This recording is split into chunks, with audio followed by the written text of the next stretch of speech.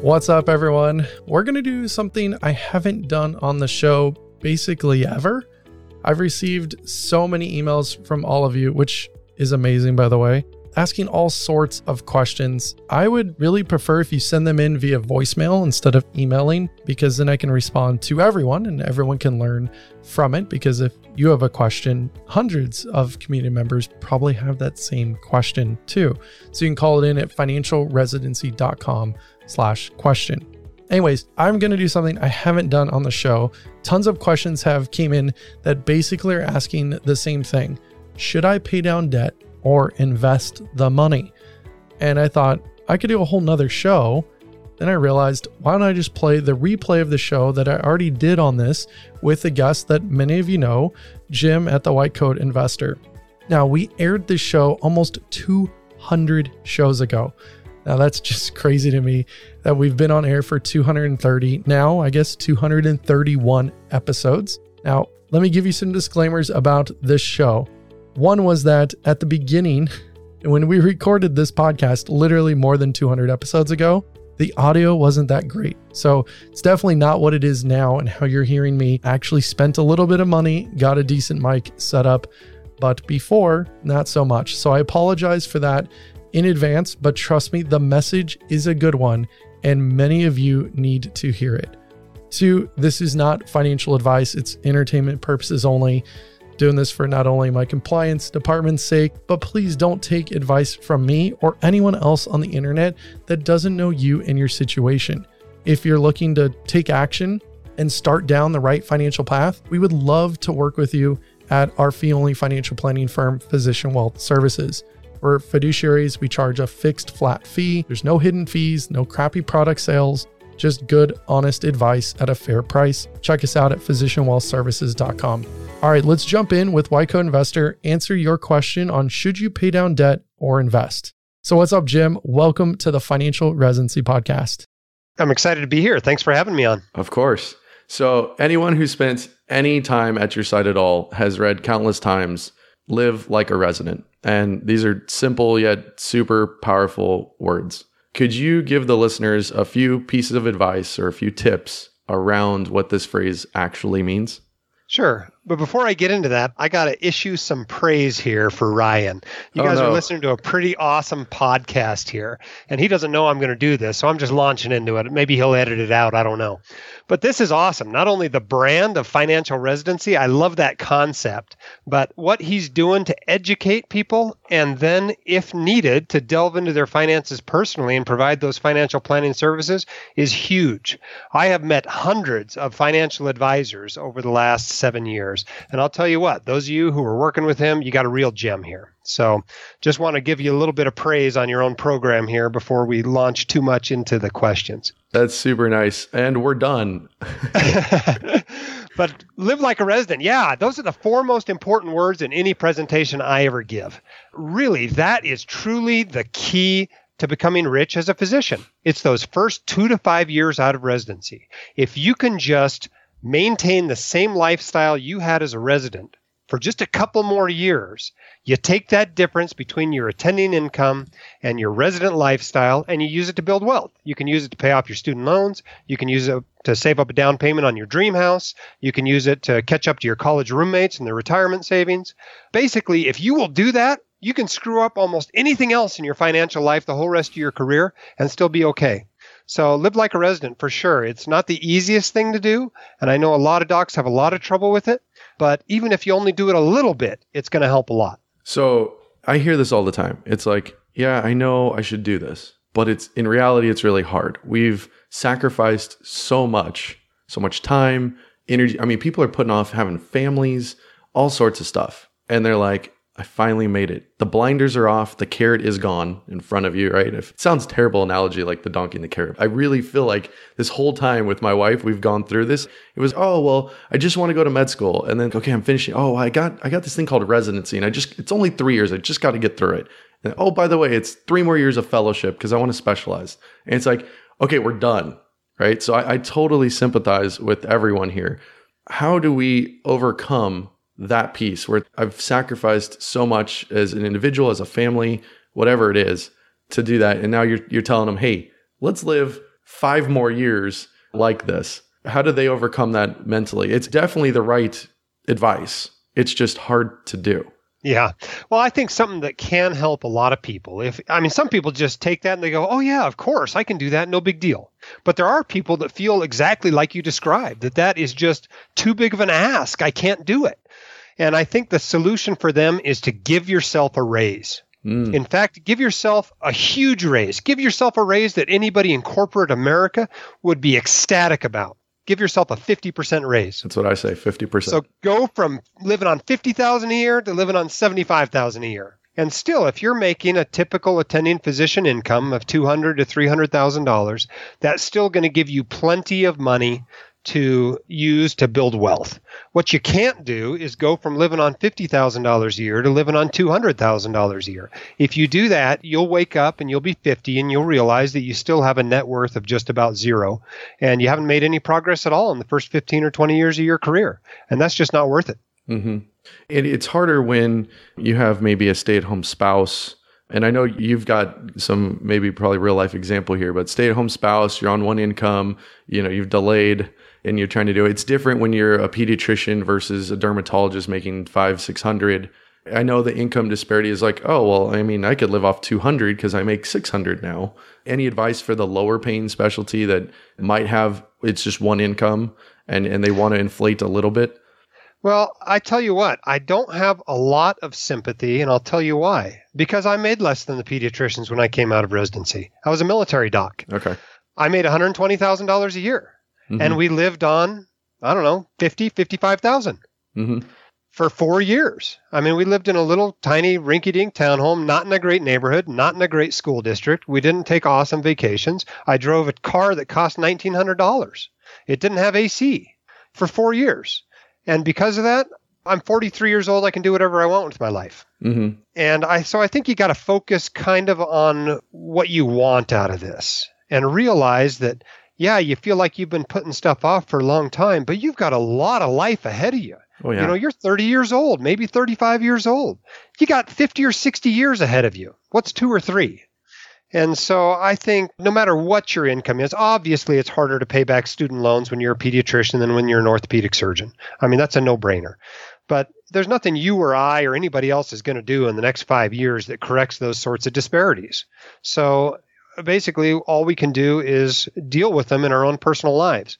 But honestly, I've been more impressed with the intra-specialty pay differences than the inter-specialty pay differences. Mm-hmm. I'm amazed that there are pediatricians making $350,000, $400,000 a year, just like there are pediatricians making $90,000 a year. And maybe if you've really got a big debt burden to get over, or you really want to build wealth quickly, maybe you need to look into what those docs making $300,000 plus as a pediatrician are doing and do some of those things.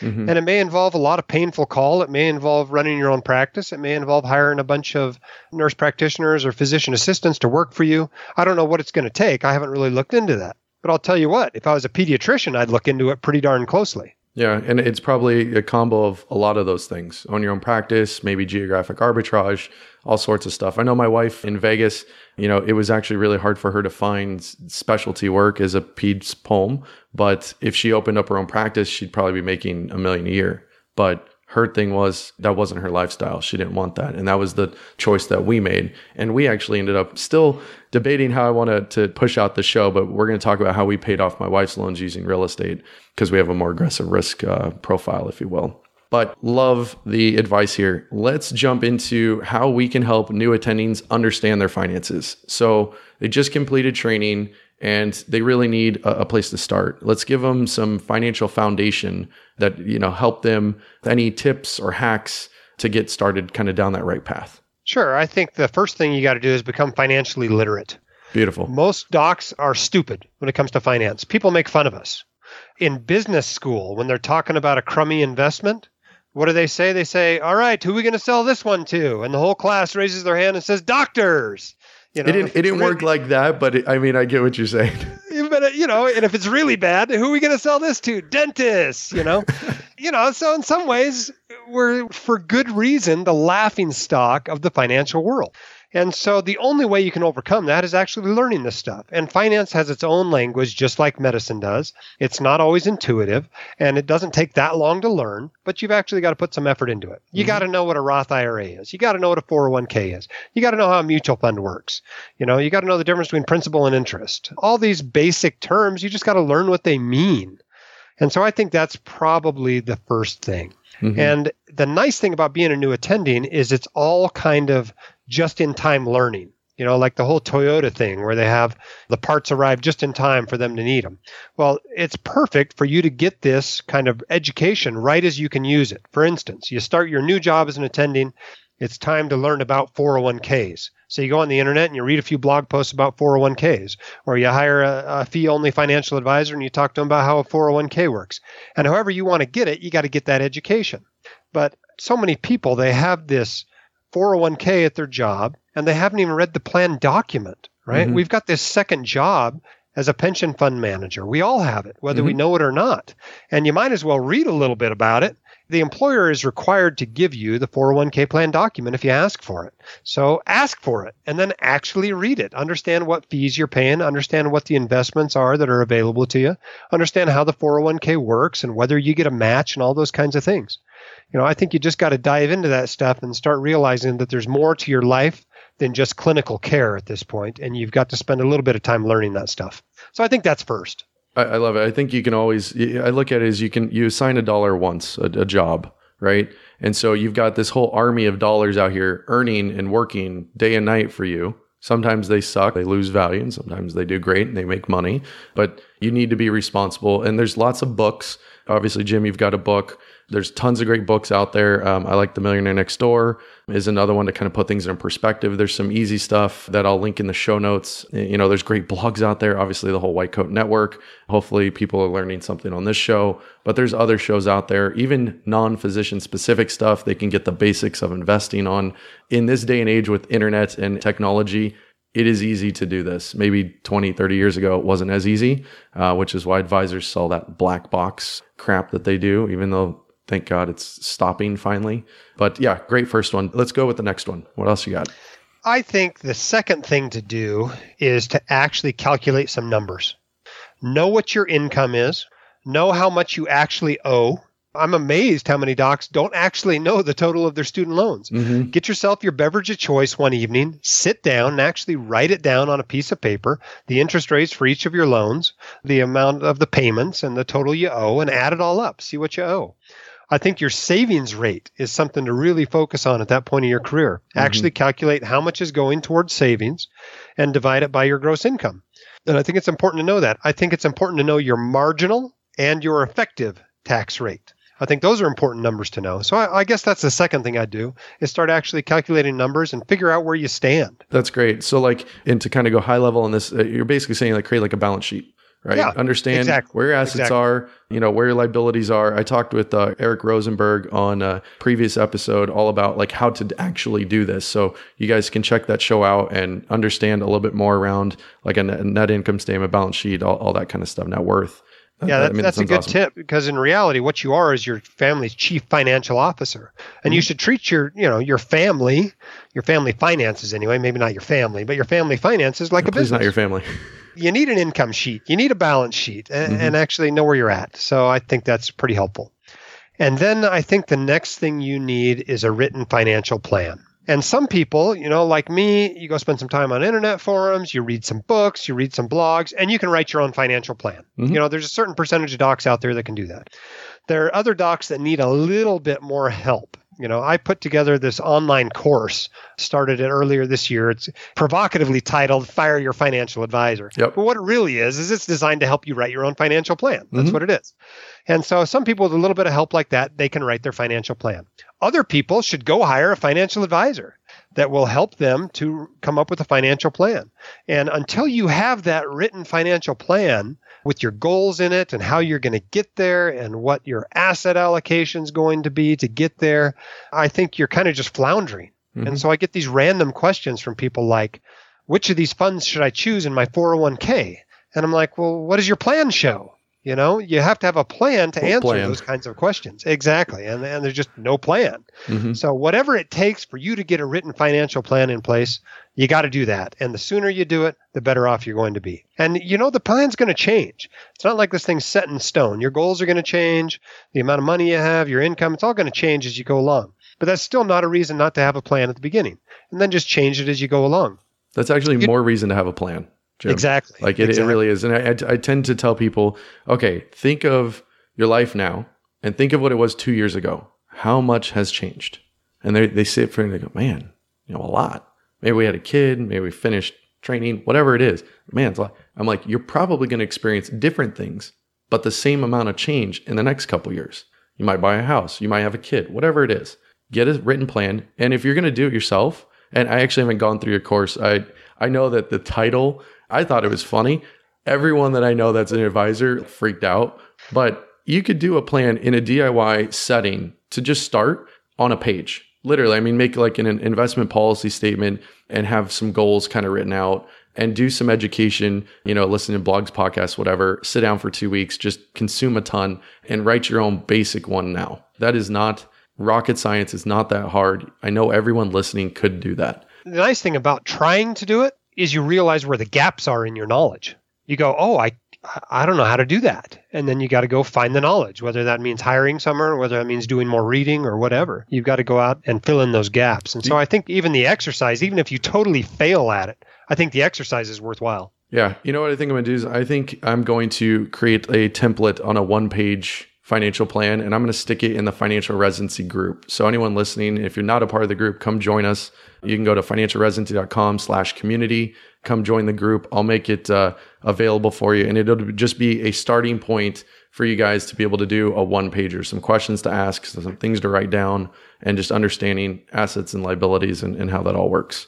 Jim, I think that's great. And I love the one thing you do, and I want to come back and touch on this really quick, is you mentioned how savings rate's important. And I think at this stage of any physician's career, like right now, is the savings rate is more important than anything in terms of like investment return and stuff, because you have very little investments, but you have a crap ton of income. You have a lot of earning potential coming, and that what you do with those dollars that are coming in, that the job that you assign is extremely important at this stage, because that really helps build that foundation. So now you get used to making educated, correct decisions. I think that's exactly right. I think really focusing on the savings rate early on is what matters. Now, later in your career, when you're 10 or 20 years into it, that investment return does start mattering quite a bit. But at the beginning, it's all about your income and how much of it you're saving. I look back at my first $1 million, and I think 80% of it was just cold, hard, brute force savings. It was money I had earned and not spent. And that was interesting to me to see that, you hear all these things about compound interest, but there's a fair amount of money you just got to put in there. It takes before time. Anything really starts compounding. It takes time to compound. And it's funny because when I talked to Physician on Fire on the show a while back, when he was talking about like sequence of returns, and that he had a really good sequence to help kind of bump him right at 2009, 10, 11. Were you invested, was that inside your first $1 million, or was it truly just you were just saving as much as you possibly could? Yeah, that's what it was. I didn't have that much invested by 2008. I was only 2 years out of residency, and I was only making $120,000 a year. Yeah. So I didn't have that much money at that point. And so, yeah, it really was what I saved. I can pull up my my little spreadsheet here, and I could probably even tell you what my investment was. Oh, man, we're cracking out spreadsheets on the show. Everyone just shuddered a little. Uh-oh. Let me see what I got here. We got, right here, investment tracker. Whipping it out here. Oh boy. Let's see what I actually had at the beginning of 2008 in my retirement money. Okay, 2008 in my retirement investments, I had $97,000. By the beginning of 2009, this is in the middle of that nasty bear market, I had $103,000. Most people are like, how the hell did he come out ahead? Like some of the older ones listening that were actually invested. I was pouring all kinds of money into it. At least it felt like at the time. It was a lot of money to me. $120,000 a year was more than I'd ever made in my entire life. So one question I get all the time is, should I pay down debt or invest? And I'm talking almost every time I talk with a physician. It's my most common question for sure. It really is. I get it every day. I feel like I do too. So I thought, who better to chat with this on? So for the physicians that are just finishing residency, How should they proceed? Well, here's the deal, right? There's no right answer to this question most of the time. And that's what people have to understand is you're looking for the right answer for you. And because of that, that's why we get the question so often, because the answer is different for everybody. Mm-hmm. I mean, on the extremes, there's a right answer, right? You've got 30% credit card debt. The right answer is pay down debt. Likewise, if you haven't even put enough money into your 401k to get your employer match, the right answer is invest. But everywhere in between, the answer may be different for you. But some things to consider. If you still have tax-protected, tax-advantaged retirement account space available to you, that should make you lean toward investing rather than paying down debt. I think paying down debt is a much better proposition once you've maxed out all your retirement accounts for the year. Yep. So what he's talking about is the 401ks, the 403bs, and the IRAs. Let's make it simple. Yep. Well, I mean, I'd throw even more stuff in there. Some people would throw in, of course, their HSAs if they're eligible for one, maybe 529s, at least up to the amount they get a state tax break on it. Mm-hmm. So there's some other things to consider there. The other thing to consider, I think, is the interest rate. If you've got debt, like a lot of these people coming out of Caribbean medical schools with 8 and 10% student loan debt, that is a very attractive guaranteed rate of return. Even non-Caribbean medical. I mean, my wife her weighted average was 7%, roughly. Well, it's still expensive. Yeah, that's a pretty attractive investment. Mm-hmm. And so, my view of it would be once I'd maxed out those retirement accounts, assuming I'm in my live like a resident period here, and I still had money to save above and beyond these retirement accounts, I'd pretty much put everything against student loan debt at that point. 6, 7, 8% student loans, that's a very attractive investment. And so I think that's a good thing to do. Now you start getting down to 4%, 3%, 2%, 1%. I think you can make a pretty good case to carry that debt so long as you're investing the money. Thank you. And the problem is people don't invest the money. Exactly. Instead they buy a Tesla or they go to Europe or whatever. And so I don't overestimate your ability to do that. Too many people justify carrying around these 2 and 3 and 4% debt for years just because they feel like, oh, well, I can do better than that with my investments. But you didn't actually put the money in your investments. And so I think you're better off probably at that point even paying off 1 and 2 and 3% mortgages and student loans, just because you're probably not as likely as you think you are to actually invest the difference. That's literally every advisor's nightmare, by the way, is like when we say, hey guys, you don't have to pay off this debt because it's low. Let's go and invest and do this. And then all of a sudden they don't. And you're like, oh boy, I should have just told you to do that because I didn't realize that you were going to go to Africa for $30,000. Yeah. I mean, here's the deal, right? When you have debt, everything you consume that's not a just bare bones necessity, you're basically consuming it on borrowed money. If you go on a trip to Europe and you owe 4% student loans, you basically borrowed at 4% to go to Europe. And if you wouldn't do that for a European vacation, you should be paying off your debt rather than going. And I think that's probably the way to think about it. And I'll tell you what, even beyond the numbers, it's amazing how people feel about their jobs and about their lives and about their relationships when they pay off their student loans and then later when they pay off their mortgage. Just the difference in the outlook in their lives and the risks they're willing to take and the amount of crap they're not willing to put up with at the hospital. It's pretty amazing, once you're debt free, just how free you feel. When your feet aren't on the fire, right? That's right. And it's human nature to want to spend and want to do these things. It's really tough. But the weight that was lifted when we paid off my wife's $184,000 and change debt was amazing. Which is well less than average these days. I know. My average client's not even that bad. My average client's at $283,000. So, but my wife, we lived separate for 4 years. Right. I was in San Diego. She was doing med school at KU in Kansas, where she grew up. She lived at home. She didn't take any extra loans for anything else. I'm the one that came and basically visited her. I paid for her ticket because I was working at the time. But she took loans literally just for school. And it was lean for her in order to do that. And it was still $184,000. Yeah. Yeah. I mean, interest accrues interest, right? Because, and these are mistakes. Like just because I'm an advisor doesn't mean I make mistakes. So we thought originally, hey, she took out like 125-ish. And we thought, hey, you know what? She's going to go, and she always wants to work in a hospital setting. PSLF is going to be amazing for her. We were doing all the right paperwork. We had her in all the right stuff. And then we realized, you know what? This probably isn't the best option for us. And at that point, we cut ties about 4.5 years in. and refinanced. And we did it on a super interesting, weird way. This does not work for everyone, but we actually did a HELOC on a family member's house and then paid that. And then we ended up investing the difference in real estate and ended up selling that real estate, paying off the debt, and all sorts of fun stuff. But glad it all worked out well for you. I've seen a few of those schemes go bad. It could go bad in a heartbeat. It really bad could. With the family relationships, or if there's a real estate market crash. But that's often a great option for refinancing. If you can get real low interest deductible debt on real estate rather than non-deductible, non-dischargeable debt like student loans that's high interest, I mean, you can really make a difference there. Yeah. You still got to throw all the money at it, unless you score some serious appreciation on the real estate. Well, that's how we did it. That's how we did it. Vegas kind of exploded and we caught the wave, and it ended up working out well. But amazing how volatile Vegas can be. I had a classmate that went there in 2006 when we came out of residency and bought a fancy condo. And I think it dropped like 80% of its value. It was something else. Condos got crushed. Housing there. So starter homes in town were like $330,000 in 2007. We're talking 3-bedroom, 2-bath, 1,800 square feet, small yard, just nice little cookie cutter starter home. Great home for anyone. In early 2010 or late 2009, those same homes were about $120,000. Wow. So the people who bought at the super peak got crushed. The people who bought at the bottom made a killing because now those homes are back at the 250 to 280 range. Still not above peak pricing by any means, but and they rent for $1,500-$1,600. Good little investment properties if you know what you're doing. But right, you can get hurt real fast. Especially if you can hold on long term. I think it's Josh Metal that says time heals all wounds in real estate. Time might mean 15 years though.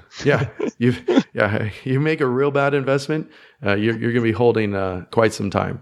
So okay, let's recap this really quick because I want to make sure that the listeners can walk away with something actionable here. So, and this is in generality, this is not specific again, and I have a disclaimer in the beginning, Jim, so don't worry about that. But we've got basically get your employer match.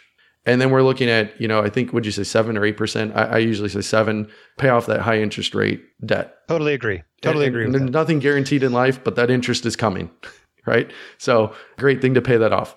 And then we looked at maximizing all the retirement accounts. Yep, I agree with that. Okay. And then we were saying if there was assets that we could invest in that were higher yielding than the debt, right? If our debt's at 3% and you can invest in something that's much higher than that, that is probably the better option to do that. Yeah, although I think you have to take risk into account. If you got a 3% student loan, that's a risk-free 3% rate of return. Where maybe you can get 6% in the stocks and beat that, but you got to take on some risk. So I think you have to adjust a little bit for that. But sure, if you're borrowing money at 2% and you think you're going to earn 8% on it, that's a reasonable risk to take. And I think like real early in the career, that's probably your trade-offs. As you get kind of further down, there's alternative investments you could look at. So I know I mentioned real estate. We had a great guest on a few shows back, Vina, talking from Enzo Multifamily on syndication deals and where you're looking at multifamily investing. And those things can yield a lot higher return than paying off a 3% debt. So it might not be applicable right as you leave training, but those are other options that you could look at alternatives once things are maxed. Especially given the usual minimum investments for those sorts of investments. Usually you have to come up with $50,000 or $100,000, which the year you leave residency is really a big ask. That's tough to come up with that kind of cash, even if you're living really cheaply. Yeah, I mean, it definitely is. That's a great point, Jim, to make. And then we've got paying off the moderate interest rate stuff. So, the 4%, 3%, things like that. Is there anything else in that kind of, I almost look at it as like a waterfall that you think that we maybe have missed? No, I think you've hit the basics. It just gets murky there in the middle. When you get in there with the 3, 4, 5% interest rates and you still got some decent investments available to you, there's no real right answer there. But, as you get out toward the extremes, the obvious answers become more obvious. So, Jim, for like the 4 physicians that live under a rock and have no idea who you are, can you tell them a little bit about yourself and where they can hear more about you and find all the bajillion pieces of content that you've created that are just amazing? Sure. I mean, bottom line, I'm a practicing emergency physician. I just went down to half-time this year. So I had a little bit more time for, this white coat investor empire. But the white coat investor is really a community of high-income professionals, mostly physicians, but with a lot of other high-income professionals as well, who's basically trying to help each other to not do dumb things with their money. All right. Well, I hope you guys enjoyed the replay episode with White Coat Investor. I never done that before, but it was kind of cool. And I know that thousands of you have already heard it, but there's probably thousands of you that haven't. So I literally get asked this question so often. I could probably do, honestly, an episode on this once a quarter, and it'd still be super valuable to all of you. But hopefully this episode was valuable. And if you have any other questions, please call them in. I really want to answer as much as I can from you guys. So please call them in at financialresidency.com/question. There's no such thing as a dumb question. It's just dumb not to ask it. So go to that link, ask the questions. Now it's time for my favorite part of the show, which is our community update. So we have a lot of really fun stuff happening in the financial residency community over the next few months. And I kind of just want to give you guys a glimpse into that. We're launching our third financial fellowship in August 10th to be exact. And for more information, we'll be listing it at financialfellowship.com in about a week or so. If you want a cheaper way to build a financial plan in a group environment with experts to help you out, then this is for you. I run every single one of these bi-monthly or every other week, whatever that's called, live calls over a 3-month period. So think of this as doing it yourself, but not by yourself. And in 12 short weeks, you're going to have a financial plan that not only do you understand everything that's in it, but you're going to start implementing it right away. One of the coolest things that we are doing all year is now Casey and I have decided that we are launching our own tax practice. Physician Tax Advisors, found at physiciantaxadvisors.com. Website is not up. It will be launching in August. So if you go there right now, you will hit a 404 link. It will say error. And that is on purpose because we are going to be doing a wait list. And I want everyone to have the same opportunity for that because we will not be able to take on thousands of clients all at once. Now, this is super exciting. We have worked with so many bad, just awful CPAs out there that Casey and I just can't take it any longer. We have partnered with an amazing CPA that has 20 years of experience, and he's been doing tax planning and prep for me, my own family, personally, my businesses for about 5 years. And he's worked with dozens and dozens of our clients over the years as well. I can't wait to officially launch Physician Tax Advisors. We're going to be opening up the waiting list, like I said, next month at physiciantaxadvisors.com. So if you want to ditch the CPA that you're probably having to educate on what a backdoor Roth is, or if you actually want to have one that does proactive planning, not reactive preparation, then this is the firm for you. Clearly, we specialize in working with physicians, and we're going to help you proactively manage your tax bill so you don't have to pay Uncle Sam a penny more than you have to. I can hear all the Kaiser docs scream with joy, by the way, because we have made sure that we are experts in your plans as well.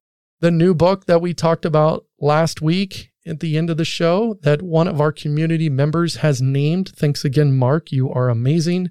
We are releasing it early September, titled The Hippocratic House. Do no harm in buying your first physician home. If you're looking at buying your first home, then this is going to be a must read. I'm writing the foreword to the book, and a longtime community member and guest of the show, Doug Kraus from drloanexpert.com, who is a physician mortgage officer with 25 years experience. He's married to a physician. He is writing this book. I've seen every step of this book. We've collaborated on the book. He's done a fantastic job with this book, and he's going to break down literally everything you need to know to not make the massive mistakes we have seen so many physicians make who are buying their first homes. You guys are going to absolutely love this book if you are going to be buying your first home pretty soon. And speaking of books, Taylor and my book has been selling really well despite COVID. Our free course has had hundreds and hundreds of people join it, and we hit best selling in 2 different categories on Amazon. So thank you so much for your support. We really appreciate that so much. I don't even think you guys know how much we truly appreciate that. Now, if you haven't picked up your copy of that, it's called Financial Residency. Create your financial plan without the long hours or sleepless nights. And if you want to build your own plan for under $25, you can grab it on Amazon or go to financialresidency.com/book. Probably easier to remember it that way, but just like everything in life, it's on Amazon. All right, everyone, have a great week. Thank you so much for being here. I truly appreciate all of you guys, and I will see you on Friday. I'm out. Cheers.